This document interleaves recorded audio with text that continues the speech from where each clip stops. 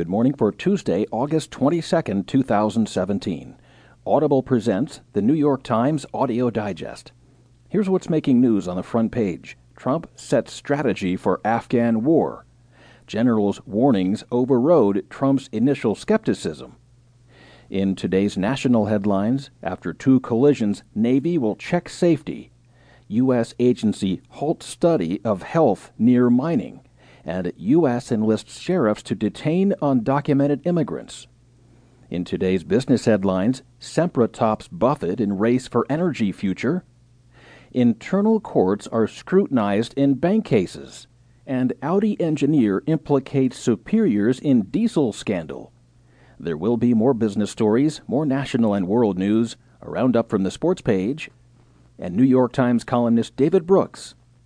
Now, as selected by the editors of the New York Times, here are the stories on today's front page. The top stories written from Washington. Trump sets strategy for Afghan war. Reported by Julie Hirschfeld Davis and Mark Landler. President Trump put forward on Monday a strategy for resolving the nearly 16-year-old conflict in Afghanistan, but he declined to specify either the number of troops that would be committed or the conditions by which he would judge the success of their mission there. In a nationally televised primetime speech, Trump said there would be no blank check for the American presence in Afghanistan. But in announcing his plan, Trump deepened American involvement in a military mission that has bedeviled his predecessors and that he once called futile. My original instinct was to pull out, and historically, I like following my instincts, Trump said. But all my life, I've heard that decisions are much different when you sit behind the desk in the Oval Office. After a lengthy and exhaustive deliberation culminating in a meeting with his war cabinet at Camp David, Trump said he had been convinced that a hasty withdrawal would create a vacuum for terrorists, including ISIS and al-Qaeda. Speaking to a military audience at a base outside Washington, Trump declared, "In the end, we will win." But he did not define what victory would look like, nor did he explain how his path would be radically different from what he labeled the failed strategies of previous presidents. Trump campaigned promising to extricate the United States from foreign conflicts, and many of the steps that he announced Monday have been proposed by previous administrations.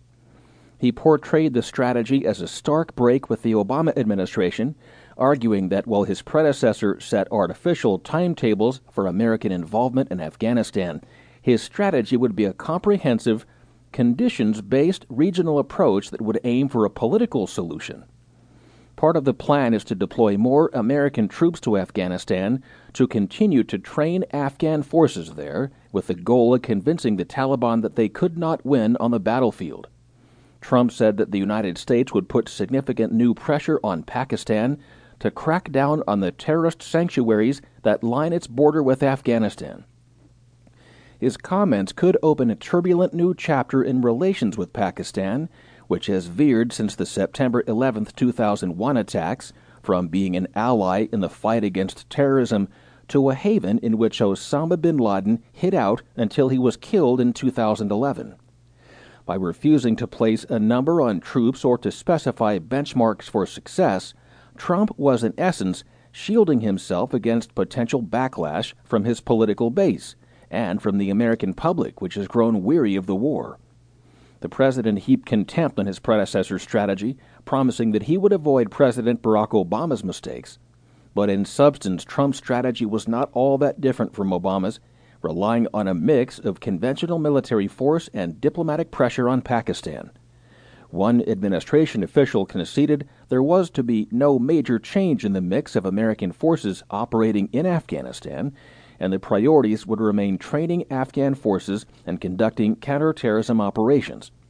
In some ways, Trump's emphasis on a stripped-down counterterrorism mission was reminiscent of the approach advocated by former Vice President Joseph Biden and ultimately rejected by Obama. "We're not nation-building again," Trump said. "We're killing terrorists." This is the second front-page story. Generals' warnings overrode Trump's initial skepticism. This story is written by Mark Landler and Maggie Haberman. President Trump's skepticism about America's involvement in Afghanistan was no secret to his staff, but his top national security officials were still taken aback at a meeting in the Situation Room on July 19th, when an angry Trump began ripping apart their latest proposal to send thousands of additional American troops to the country. "We're losing," the president declared, according to a person who was in the room. The plan, he complained, was vague and open-ended with no definition of victory. "What does success look like?" he asked. On Monday night, Trump was finally expected to put forward a broader strategy for Afghanistan, one that would require thousands more American troops but place more conditions on the Afghan government. His decision, several officials said, was less a change of heart than a weary acceptance of the case made by the military leaders who dominate his war cabinet. Persuaded there were no other options, Trump became the third American president to send young men and women into the longest war in American history.